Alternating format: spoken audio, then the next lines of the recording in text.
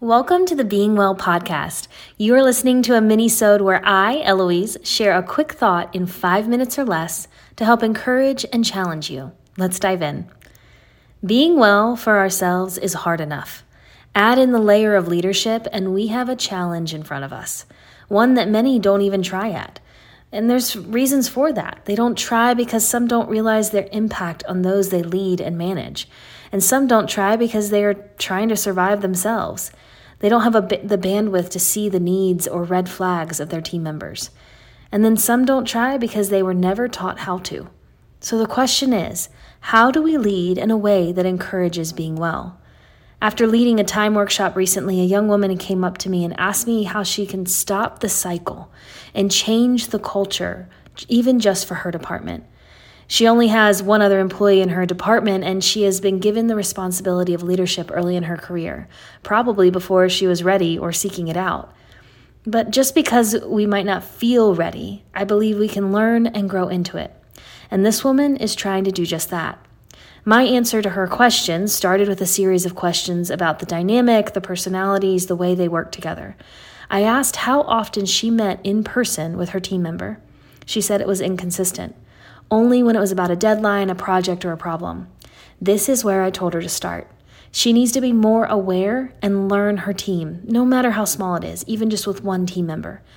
I told her to pick a day and a time for a 30-minute meeting that's mandatory, a time to check in, understand the workload, ask questions, mentor.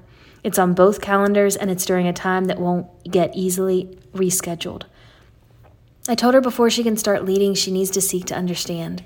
Understand your team members, the work, the needs, the questions, the potential. Once she knows this and is consistently in tune with her team, she will see ways to challenge, encourage, incentivize, pivot, and advocate for them. As leaders, we don't get to just put our heads down and only worry about our own work. That is the privilege of being a team member. We have to work every day and week on being well ourselves so that we are aware and present for what our team needs. I will tell you that this is easier said than done, and I am not sharing this because we have this perfect. It is a reminder for all of us.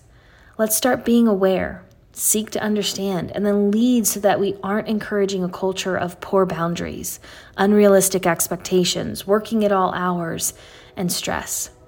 Just because that was forced on us or is being forced on us from those who lead us, let's stop the cycle. Now, if you're a team member feeling stuck in a culture that doesn't lead you in being well, don't feel discouraged. I believe culture is the responsibility of each team member, no matter their position, and you have control even if you don't feel that you do. You have control to schedule a meeting to discuss your workload and where your priorities should be each week.